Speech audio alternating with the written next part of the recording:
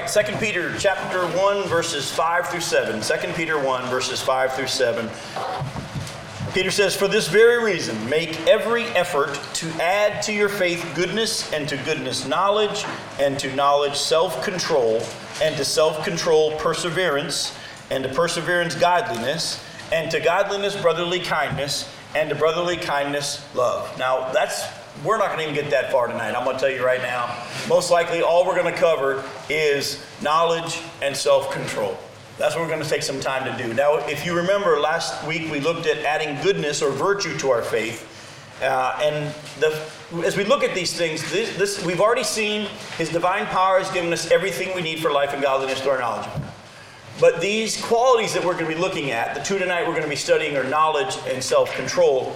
These are to be in increasing measure. We've already got everything you need. Now it's a matter of diving into what God's given us already in our salvation in Christ, and what it means to have Christ indwell us.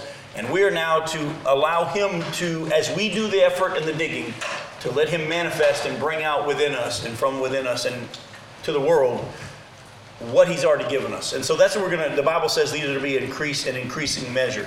Now, the next one on the list is knowledge. And if you remember from our earlier study, Peter said that we have received salvation and everything we need for life and godliness through our knowledge of Jesus. Now, the word Peter used for that knowledge was epignosis, meaning a full knowledge, or knowledge lacking nothing. It was a complete knowledge. You see it there in chapter 1, verse 3.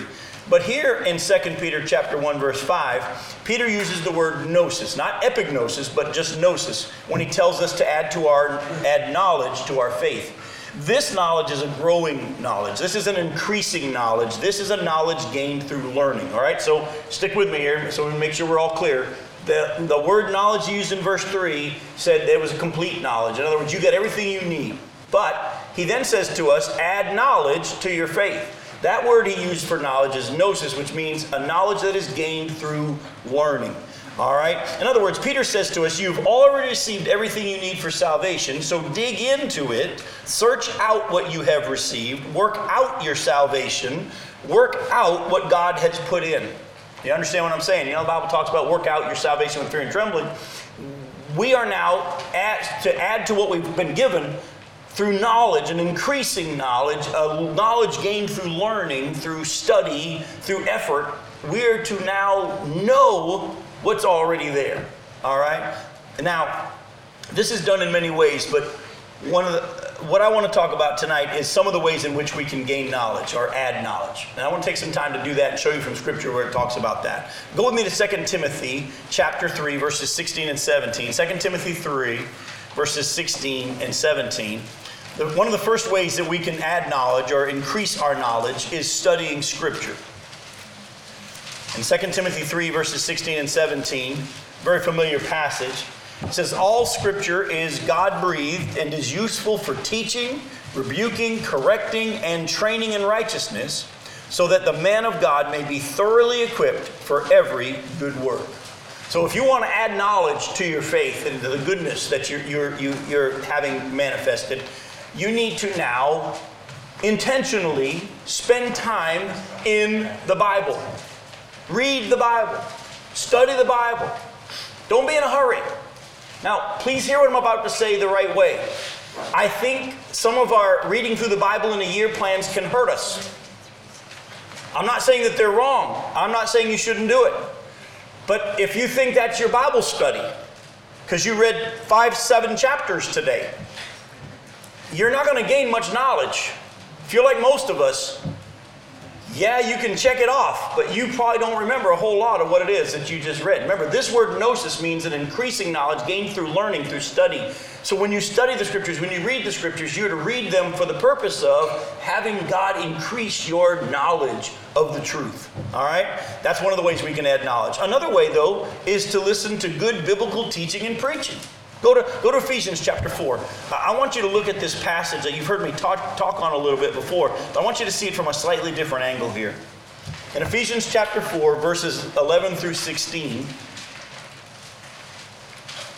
it says, it was He, God, who gave some to be apostles, some to be prophets, some to be evangelists, and some to be pastors and teachers, to prepare God's people for works of service so that the body of Christ may be built up until we all reach unity in the faith and in the knowledge of the Son of God and become mature, attaining to the whole measure of the fullness of Christ. Then we will no longer be infants, tossed back and forth by the waves and blown here and there by every wind of teaching and by the cunning and craftiness of men and their deceitful scheming. Instead, speaking the truth in love, we will in all things grow up into him who is the head, that is Christ. Now, what I want us to look at is, I want us to not focus right away on verses 11 and following, but I want to jump down to verse 14. It says, then we'll no longer be infants, tossed back and forth by false teaching. All right? Well, how will we become no longer infants tossed back and forth by false teaching? Well, we must be paying attention to the teaching of those whom he has called and gifted and equipped to equip us in the knowledge of the Word. Some are apostles, some are prophets, some are evangelists, some are pastor teachers. But their purpose is to equip you in the ministry of the Word, feed you the Word. Now, we're not going to go there. Well, actually, I want us to go there. I hadn't planned on it, but we need to go there. Go to Acts chapter 6.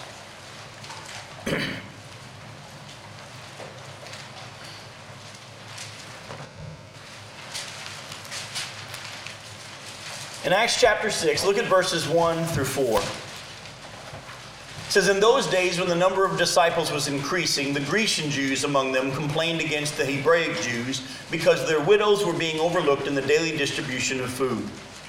So the 12 gathered all the disciples together and said, it would not be right for us to neglect the ministry of the Word of God in order to wait on tables. Brothers, choose 7 men from among you who are known to be full of the Spirit and wisdom. We will turn this responsibility over to them, and we will give our attention to prayer and the ministry of the Word. Look closely what the apostles said. They said, look, a problem arose in the church. And let me just quickly say, too many people say, well, I long for the days of the early church. Have you read your Bibles? The early church was messed up as we are. Early church, they're fighting over who's getting a fair amount in the food distribution. Paul had to deal with the fact that this guy was sleeping with his father's wife. They were getting drunk at the Lord's Supper. Oh, I follow Apollos. Well, I follow Peter. Well, I follow Christ. And, folks, people are people. Don't glorify the early church like it was this perfect thing. But the apostles were wise enough when the people did what people normally do, and they got a problem, they run straight to the pastor and say, you got to deal with this. And they said, you know what? No. Now, most pastors today would be fired. But they said, look, it wouldn't be right for us to neglect what God's told us to do, the ministry of the Word, to wait on tables. You choose some men from among you full of the Spirit and wisdom. We'll hand this responsibility over to them. They'll be overseeing it. We're going to devote ourselves to what? Prayer and study of the Word and preaching of the Word. Now you go back here to Ephesians 4. He gave some to be apostles, some to be evangelists, some to be prophets, some to be pastors and teachers. For the equipping of the church for the work of the ministry. How do they do it? These are the ones who are the preacher-teachers. These are the ones who have been gifted and called by God to use the Word, to feed on the Word, spend time in prayer, live in the book, and teach you the book. And when you know the book, you will gain knowledge. And you won't be tossed to and fro by every wind of teaching. You won't be susceptible to this guy that's flashy but doesn't have any biblical substance. You'll be able to realize, wait a minute, he doesn't even talk about sin. But the problem is nowadays we've expected our pastors to be a CEO. We expect him to be the apostle, the prophet, the evangelist, the pastor, teacher. And we get all upset and we say, well, he's a real good preacher. He just doesn't visit. Or, you know, he's a wonderful man and he's a great counselor, but I'm just not getting fed. And we go through this silly cycle of expecting one man to be it all. Folks, let me just tell you something. If you've got a pastor, I don't know if he's an apostle, a prophet, an evangelist, or a pastor, teacher, and it really doesn't matter. Stop going to him when the ice machine's broke. Amen. Do you understand what I'm saying? If you're really going to become a person who grows in maturity and grows up in your faith, you need preachers, pastors, teachers who are just, your job is to say to them, get in the Word, get in the study, spend your time in prayer, know what this book says inside and out, and teach it to us under the direction of the Holy Spirit. Because otherwise, we're going to be babies the rest of our lives, and our churches are full of babies because we've expected the pastor to be all for, and we've also expected him to be church administrator and all and CEO. Stop it. Let him be what God's called him to be. You find out what your gifts are. You let him equip you, and you go do the work of the ministry. You go meet the needs of the body. You go visit people. You go lead people to Jesus. Whatever it is that you're gifted and called to do, you want to gain knowledge, you got to study the Scripture. You want to gain knowledge, you need to listen to biblical teaching and preaching. There's a third thing. Go to Psalm chapter 1. You'll see in verses 1 through 3. We need to meditate on God's Word. Don't just study it. Another thing the Bible teaches us to do is to meditate on it. Now I'm going to explain that in just a second. But listen to what it says in Psalm chapter 1, verses 1 through 3. It says, "Blessed is the man who doesn't walk in the counsel of the wicked, or stand in the way of sinners, or sit in the seat of mockers, but his delight is in the law of the Lord, and on his law he meditates day and night. This person is like a tree planted by streams of water, which yields its fruit in season, and whose leaf does not wither. Whatever he does prospers." Did you catch that? The person that's growing in maturity, the person that's growing in knowledge, doesn't just study the Word, doesn't just listen to good biblical preaching and teaching. They also meditate on the Word of God. Now, for some of you, you might not understand what meditate is. And the best illustration I can give to you is, in the Hebrew especially, the Hebrew word has the picture of a cow chewing its cud. And some of you have heard me say this before. If you know anything about a cow, they'll go chew some grass, swallow it down into one of their stomachs. They go over under a tree and lay down. And what do? They burp it back up, don't they? Yeah. They burp it and they chew on it some more. And then they swallow it down and they burp it back up again and chew on it some more. You're to read the Word. You're to study the Word. You're to compare Scripture against Scripture. And then you are to let the Spirit of God roll it around in your mind, if you will. Think on it throughout the day. Folks, it's no accident that my radio program that I've had for the last 8 years is called Challenge for Today. I give you a meditational thought. I'll walk through books of the Bible, but I'm just going to pull a couple of verses out. And I'm not really teaching the passage per se as much as I'm going to pull something out for you to meditate on today. I just want you to think about this today. Let it roll around in your mind. That's the purpose of my radio program. It's valuable for us to just meditate on the Word of God. What's something that you have had Him for the last 3 or 4 days just kind of roll around in your mind? I could always tell you, if you ask me, what are you meditating on right now? I'll tell you what I'm meditating on. I've been meditating on for the last week or so the fact that Jesus didn't force. He didn't stand and say, you ought to, you should. He actually said, whosoever will.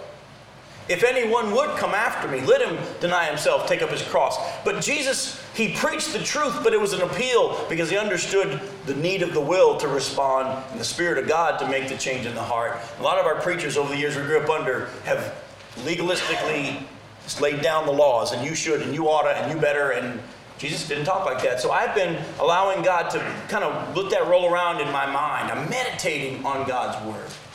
Whosoever will. You know? So, that's important for you to do that. Now, before I move on to the next thing of how to add knowledge, I want to just take a second and just have some fun. All right? Now, how many of you, I'm going to ask you a question. Well, actually, I'm not going to ask you it that way. I'll ask it this way. Did Jesus baptize anybody? Someone says not that we know of. You all are all scared to answer. Ever since Chris put the microphone that now recorded the room, you're afraid to answer. You don't know, do you? Jeff knows. He can't answer. He did? Go to John chapter 3. Now, I'm doing this for a reason. I'm doing this to show you the importance of not only knowing the Scriptures, but listening to preachers that know the whole of Scripture. Because someone could take a passage of Scripture and teach you things that aren't true. In John chapter 3, look at verse 22. It says, after this, Jesus and His disciples went out into the Judean countryside, where He spent some time with them and baptized. So, let me ask you again. Did Jesus baptize anyone? Sure, yes. We don't know. We do know. Go to John chapter 4. Some of you that read chapter 3, verse 22 thought He did, but He didn't. Look at John chapter 4. Look at verse 1. The Pharisees heard that Jesus was gaining and baptizing more disciples than John, although in fact it was not Jesus who baptized, but His disciples. Do you see? I did that for a reason. If you had just read verse 22 in chapter 3, you'd be convinced that he baptized. But when it says Jesus baptized, it was just talking about the baptism of Jesus and his group that was baptizing. John 4 clarifies it wasn't Jesus himself. He didn't baptize anybody. That's actually a good thing. Because the way humans are, I was baptized by Jesus. I don't think anybody's too excited that they were baptized by Judas. But do you understand why you need to study the Scriptures? Because if you don't study the Scriptures and meditate on the Scriptures and listen to good biblical teaching, someone who's lived in the book, you're going to listen to somebody who's going to teach you something from John chapter 3 that doesn't line up with John chapter 4. Do you understand? You need to be wise. You know the Bible talks about examine their fruit. You look in the context. It doesn't say I'm supposed to be examining your fruit. The passage says examine the fruit of the false teachers, the false prophets. So, you want to grow in knowledge? Study the Scriptures. Don't just read them, study them. Listen to good biblical preaching and teaching. Meditate on God's Word. And I'm going to take you to actually 4 different passages that talk about this. Another thing you want to do in gaining knowledge is learn from other believers. Find somebody that you respect, that you say, you know what, that person's walking with the Lord. I want to get to know the Lord better, and I want to talk to this person and have them talk with me, and I will get to know the Lord better by learning how they walk with the Lord. Go to Philippians chapter 4, and I'll show you what I'm talking about. Philippians chapter 4, verse 9.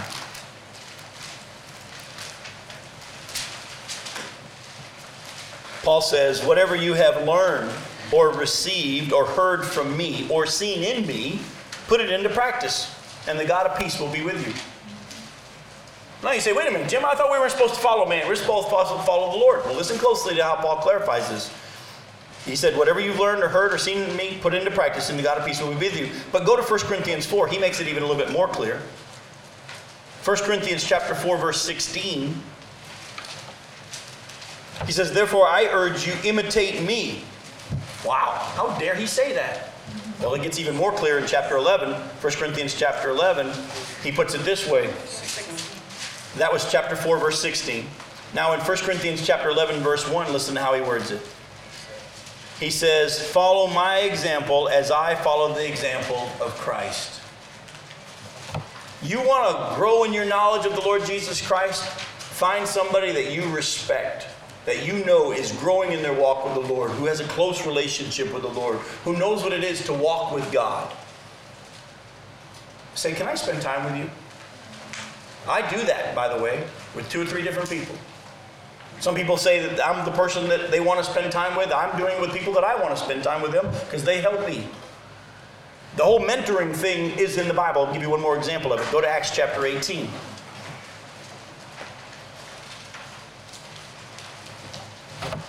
God didn't design us to do this thing alone.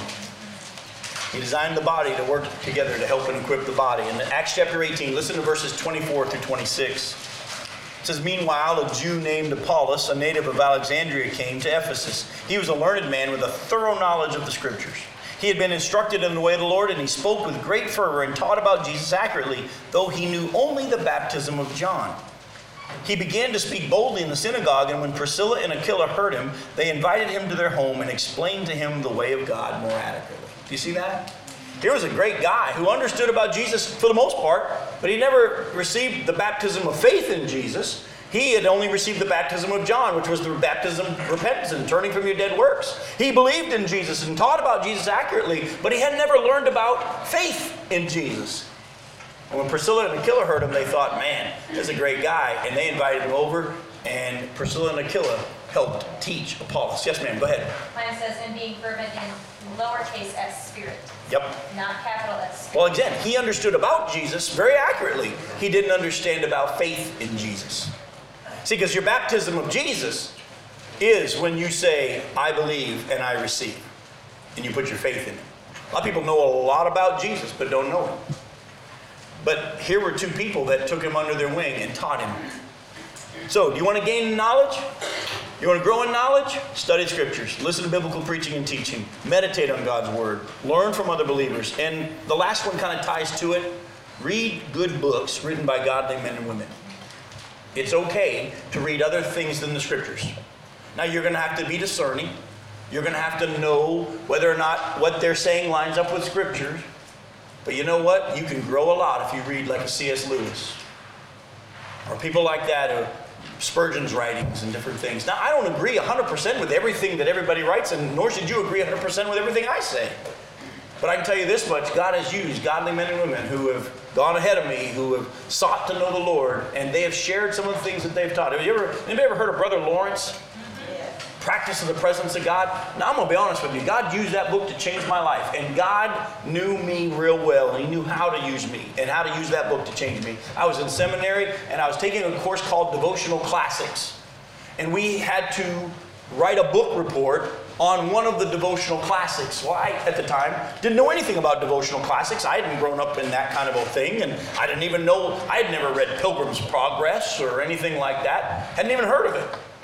And I'm in seminary at the time, and I'm in this class, and I've got to write a book report on one of these devotional classics.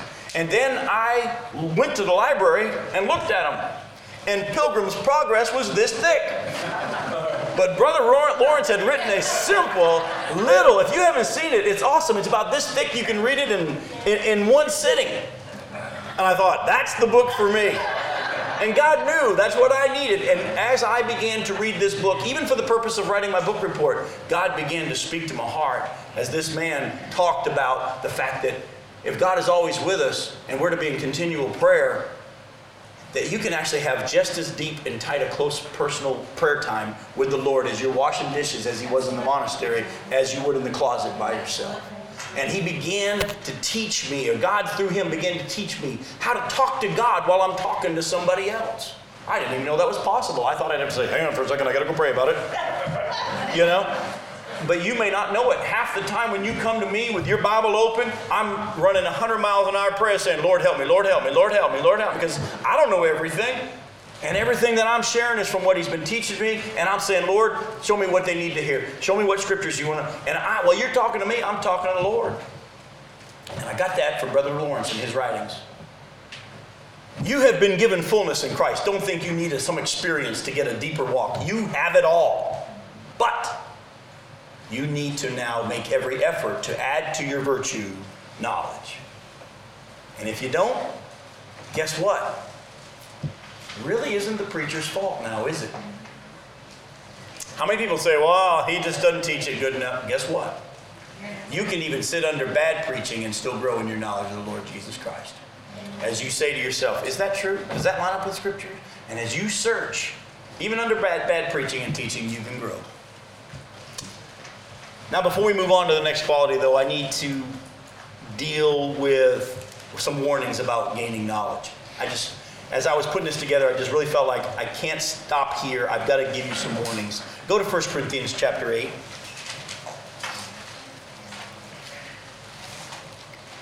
1 Corinthians chapter 8, look at verses 1 through 3.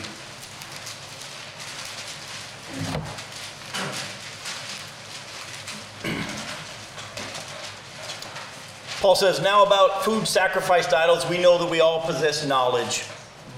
Knowledge puffs up, but love builds up. The man who thinks he knows something does not yet know as he ought to know.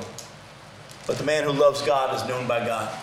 Before he even got into this tricky teaching on this that was going to take maturity, because those with a strong faith were going to be able to see it one way. Those with weak faith weren't going to be able to grasp it. And as he gets into all this, he started by saying, hang on for a second, before we even get into this whole issue, let me just tell you something about knowledge. It can lead to pride. The person that thinks they got stuff figured out, stay away from them. They don't know yet.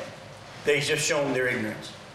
And unfortunately, as we grow in knowledge, and if you look back over your life, you've been there. As you grow in knowledge of the Word, you start thinking you know more than everybody else.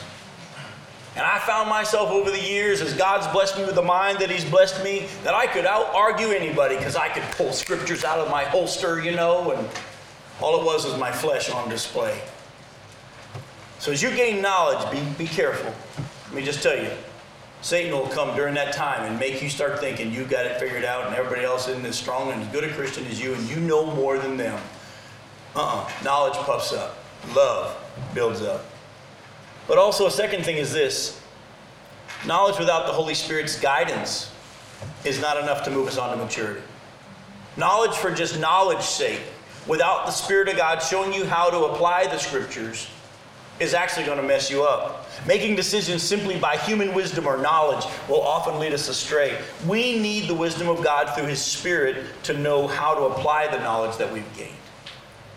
Go to Ephesians chapter 1. I'll show you what I'm talking about. Ephesians chapter 1, verses 15 and following. Look closely what Paul says here. He says, "For this reason, ever since I heard about your faith in the Lord Jesus, and your love for all the saints, I have not stopped giving thanks for you, remembering you in my prayers. I keep asking that the God of our Lord Jesus Christ, the glorious Father, may give you the spirit of wisdom and revelation, so that you may know Him better." Did you hear what he said? I'm praying, and he's talking to Christians. I thank God. I heard about your salvation, your faith in the Lord, and your love for the saints. That's awesome. I thank God for you. But I'm praying for you right now that God would give you wisdom and revelation. You see, folks, we have a tendency in Christendom to fall into ditches of the extremes. And as we go to gain in knowledge, there are going to be those who are going to say to you, well, God has given us everything we need in this book, and that is our revelation from God, and that is all we need. It's all right here, and we just need to use this. Well, you know what? That sounds real good and real spiritual, but please stick with me. Without the Spirit of God showing you how to apply this, you're going to be spending the rest of your life fighting with other Christians over which way's right. Because if you just use the Bible without the Spirit's insight, I can show you how Jesus did it this way in this instance, and He did it this way in that instance. So which one wins? You're going to find many times that situations were similar and Jesus' methods were different. And if you try to live by the Bible, I was teaching on this at a pastor's conference probably about 5-6 years ago now. And during one of the breaks, the pastor came up to me and he said, "Jim, I had just taught on how God may not duplicate a method, and we need to check with God and find out in this instance, what would you have me do?" And he said, I think I'm with you, but I got a problem. He said, we were taught that you take a passage of Scripture, you find out how Jesus did it, and you tell the people, that's how you're to do it. This is what Jesus did, that's what you do. Or this is what Paul did, that's what you do. I said, well, the only problem with that is, in Matthew 15, the disciples said, "Jesus, you offended the Pharisees," and he said, "Who cares?" Yet in John chapter 3, he had the most loving conversation with a Pharisee. When Jesus said, "For God so loved the world," folks, it was one-on-one in the dark with a Pharisee. So how do you deal with the Pharisees? You've heard me say, in one situation in a Roman colony, Paul pulled out his Roman citizen card, but in another one he didn't. And he took the beating. You could just learn the Bible knowledge-wise, but if you don't have the Spirit showing you how to apply it, you're going to be in trouble. But there are those on the other side, the other ditch, who say, well, I'm just going to be led of the Spirit. I'm just going to let God lead me. Folks, if you don't know the Word of God, how are you going to know what Spirit you're listening to? You've got to have wisdom and revelation. They have to go together. Too many people are making decisions today in our ministries, in our churches, in our lives by, well, you know, God's Word says so, I guess that's the best way to go about it. Well, what did God say along with His Word in His Spirit? Let me give you an example. Some of you heard me share this before. As I was wrestling in Chicago years ago with whether or not I was supposed to leave Chicago and come to First Baptist in the Atlantic, someone on the search committee had contacted me to want to know if I would send my resume. They wanted me to consider coming and being the pastor at First Baptist in the Atlantic. At that time, God had done a mighty work in that church in Chicago, and it had gone from 50 people to 400. It was growing rapidly. People were coming to know the Lord. I had been through a breaking process in New Orleans where I was on staff at a church that was big, and I was preaching on radio and TV. I thought I was God's gift to ministry, and God took me through a breaking process to move me from there to a little church in Chicago where we didn't know anybody, we had no family, we had no friends, and God gave me a one last chance. You're going to follow me or you're done. We moved into that church parsonage right next door to the church on Halloween of 1995. And I didn't know what I was doing, and I was scared to death, but God broke me, and He took me and began to teach me the principles that I've been teaching churches on what it means to seek God. And in that time, over the next 3.5 to 4 years, that church exploded. Revival broke out. But now I got this contact from down here where I had met my wife and where she and I had been married, and I'd been youth pastor, and I'd love to be in Florida. And they're wanting me to consider being the pastor. And I begin to seek God. And one of the first things you got to do is you got to wrestle with, is this something God would even do? And I prayed one night at a pastor's conference, pastor's associational meeting in Chicago at the Chicago Metro Baptist Association. I sat in the back and I'm in turmoil. And I said, God, this doesn't make any sense. Why would you have me leave the big city of Chicago where the revival's broken out and have me head south to a situation I don't know what's going to happen next? And as soon as I finished praying, this one pastor stood up and he said, can I share a scripture with you all? Now, the funny thing about that is if you're in a room full of pastors and someone says, can I share a scripture? No one's going to say no, all right? You know, can you imagine just saying, no, shut up, sit down? You know, it's not going to happen. So we're like, sure, go ahead. And he says, I want to read Acts chapter 8, verse 26. Let me read to you Acts chapter 8, verse 26.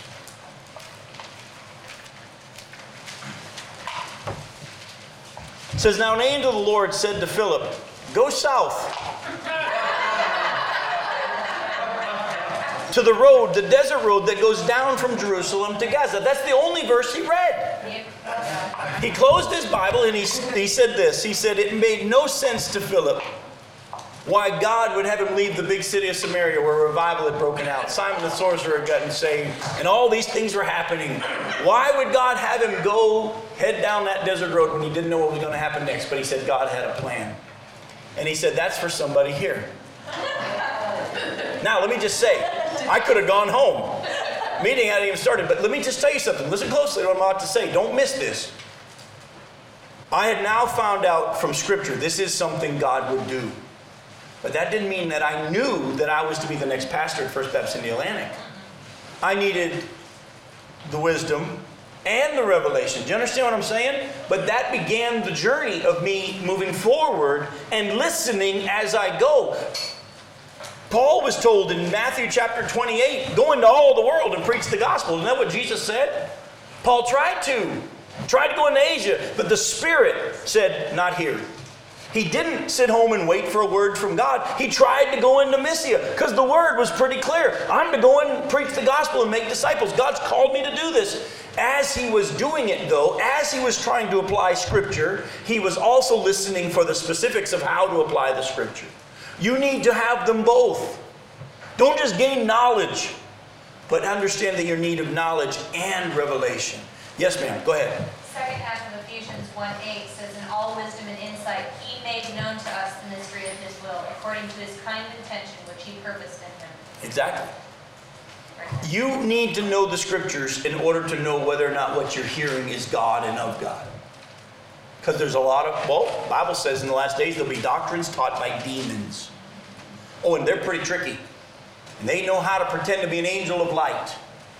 How are you going to know if what you're hearing is the truth? You've got to know the Word. So don't get away from the Word of God. But don't just say, well, I'm going to make all my decisions according to the Bible. Without the Spirit showing you how to apply it, you're going to be in another ditch. So, are we to gain knowledge? Yes. And it's necessary and very valuable. Make every effort. But in doing so, just let the Spirit guide you in that process and how to apply it. Let's go to self-control. I can't wait to get to self-control because God, seriously, I'll be honest with you, I was scared to death of self-control. I'm going to be straight up with you. I have never liked the word self-control in the Bible. For lots of reasons. One of them being, I wrestle with, wait a minute, I thought I'm supposed to be under the control of the Spirit, not under the control of self. And we'll deal with that. Plus also, the Bible says one of the evidence of the Spirit being in you is self-control, right? Well, let me ask you a question. How many of you don't sin anymore? Exactly. I still sin too. And so I would wrestle with, wait a minute, if I sin, that's a lack of self-control. Maybe I don't have salvation. And for years, this self-control thing has been a problem for me. But as I began to study it in order to teach it, by the way, you want to get in the Word? Teach. Realize you're going to sit in front of a group of people or be on a recording that's going to go all over the country. And people are going to send you emails about stuff you say. It makes you dive in. And in the diving into it, it became so exciting for me.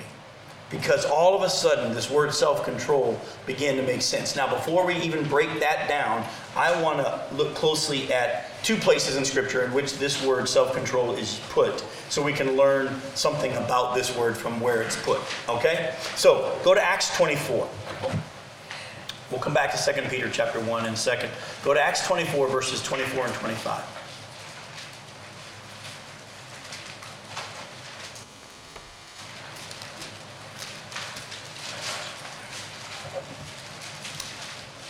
It says, several days later, Felix came with his wife Drusilla, who was a Jewess. He sent for Paul and listened to him as he spoke about faith in Christ Jesus. As Paul discoursed on righteousness, self-control, and the judgment to come, Felix was afraid and said, "That's enough for now. You may leave. When I find it convenient, I'll send for you." He got under conviction and said, "You know what? I think I'm good. That's enough for now." But look closely at where self-control is put. It's after righteousness. In other words, here self-control is listed right after Paul's teaching on righteousness or God's divine design for life. Self-control is then listed next as our response. You're going to see this again. Self-control is the response to Paul's teaching on righteousness. Here's God's design. Here's how we should respond. Go back here now to 2 Peter and look at chapter 1, verse 6. And it says, and to knowledge, we've just talked about adding knowledge, and to knowledge, self-control. Once again, we see self-control used as a response. Here it's a response to what we've learned. All right? So what we're going to look at here in self-control is going to be, as you've added to your faith goodness or virtue, and then knowledge, one of the next things God's going to be working with you on is self-control. But it's going to be a response to what he's been teaching you. So keep that in mind. Now, the Greek word translated into English as self-control is the Greek word enkratia. For those that like to take notes and put it down, let me spell it for you. E-N-K-R-A-T-E-I-A. E-N-K-R-A-T-E-I-A. The root word of this Greek word is the Greek word kratos, or K-R-A-T-O-S. K-R-A-T-O-S, kratos, which means power or control. This word used or translated power or control is a stabilizing power or control. And I'll explain it to you by going back to Ephesians 1, verses 15 through 20. In that passage that we just looked at on wisdom and revelation, Paul uses this Greek word kratos. And I want you to see it how it's used. And that'll help us as we build this word self-control. All right? In Ephesians 1, verses 15 through 20. Listen to what it says. For this reason, ever since I heard about your faith in the Lord Jesus and your love for all the saints, I have not stopped giving thanks for you, remembering you in my prayers. I keep asking that the God of our Lord Jesus Christ, the glorious Father, may give you the spirit of wisdom and revelation so that you may know him better. I pray also that the eyes of your heart may be enlightened in order that you may know the hope to which he's called you, the riches of his glorious inheritance in the saints, and his incomparably great power, that's kratos, all right, for us who believe. That power, kratos, is like the working of his mighty strength, which he exerted in Christ when he raised him from the dead and seated him at the right hand in the heavenly realms. In other words, when he's talking about the power of God, he's talking about the fact that God has control over the universe. He's the stabilizing force in the universe, if you've ever understood that. In him we live and move and have our being. If God ceased to exist, the universe would cease to exist. He is that power. He's the stabilizing force. All right? That's the root word to this word self-control. Enkratia is a picture of power or control, but it's a stability type of control. Do you understand what I'm saying? It's a life that becomes stable, not out of control. Now, this doesn't mean that if we have self-control, we'll never sin. The Scripture teaches in 1 John chapter 1, verses 8 through 10, anybody that says he doesn't sin lies. Very clear. And if we sin, if we confess our sins or agree with God that we've sinned, he's faithful and just to forgive us our sins and cleanse us from all unrighteousness. But anybody that says he doesn't sin, truth's not in him. All right, so you do understand that you still struggle with sin, even though you've been born again and you've been given a new spirit and you're a new creation. You still struggle with sin. But so if you sin, it doesn't mean that you have no self-control. Paul even wrestled with that. Remember in Romans 7? Things I want to do, I don't. Things I don't want to do, I do. He struggled with sin. So when we're dealing with the word self-control here, we're not talking about someone has self-control, they never sin. It's saying that your life shows a stability that shows that God is in control. You understand what I'm saying? It shows a stability of life. And the only way I can illustrate it to you is, Duke's laughing because he and I have talked about it. I found something so awesome and so funny. I'll be honest with you. I've been waiting all night to get to this part. Now, those of you that have King James translations, anybody here have a King James translation? Duke does. You all do. All right. You're going to be the ones that are going to help us here. All right. Everybody go with me to 2 Timothy chapter 3, verses 1 through 5. This whole thing on self-control is going to make so much more sense when we take a look at the word that the King James used for a lack of self-control. And when you see it, you're going to break up laughing, but it's awesome. It's a perfect word. All right, 2 Timothy chapter 3. I'm going to read to you verses 1 through 5 in the NIV, and then we're going to have Duke read for us good and loud in the King James. All right? And you'll know when he gets to the word lack of self-control. Listen to what it reads in 2 Timothy 3. It says, "But mark this. There will be terrible times in the last days. People will be lovers of themselves, lovers of money, boastful, proud, abusive, disobedient to their parents, ungrateful, unholy, without love, unforgiving, slanderous, without self-control, brutal, not lovers of the good, treacherous, rash, conceited, and so on." But you see there in verse 3, one of the ways that we'll know that we're in the last days is people will be without self-control. But you know what? That really doesn't give us the picture that the King James does.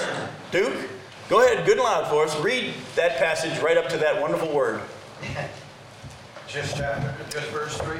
No, start at the beginning and work your way to it. "This know also, that in the last days perilous times shall come. For men shall be lovers of their own selves, covetous, boasters, proud, blasphemers, disobedient to parents, unthankful, unholy, without natural affection, truce breakers, false accusers, incontinent, fierce." Did anybody catch that? Did anybody catch that word? It says incontinent. Now, for those of you who don't know what incontinent means, that means you can't control your bowels, right? Isn't that what, when someone has incontinence, a man literally, not knowing that I was doing this lesson tonight, a man literally this morning said to me, he said, "Do men over 55 wear boxers or briefs?" Depends. So that's all right. So, and I thought to myself, you don't realize you just gave me something for my Bible study tonight. But the word incontinent means if you have incontinence, you can't control. Correct? If you have that problem, we don't want to laugh too much because it's not fun. You have no control. You lack control. If you lack control in your life, you're without self-control. Now, yes, you may sin once in a while, and I'm not promoting it, but it doesn't mean you have a lack of self-control. Does your life give an evidence of stability because of Jesus? Or are you one of those people that have no stability? If you got no stability, man, that's one of the evidences of the Spirit in you. On the whole, you need to be giving off the evidence of stability in your life. Folks, oh, by the way, as things get worse, things are going to get more and more out of control in our world, are they not? If you're not paying attention, you don't. Bible says it's going to happen. We keep thinking, well, we get the right people in office, we'll get things in control. Folks, I'm sorry, give it up. That ain't going to happen. The Bible is never going to be proven wrong. The world will get worse and worse and worse until Jesus comes back. Things will get more and more and more out of control. I hope it doesn't happen, but if you don't have the Spirit of God in your home, things are going to get out of control in your home. Things are going to get out of control in your business. Things are going to get out of control. Without Christ, there will be a lack of control.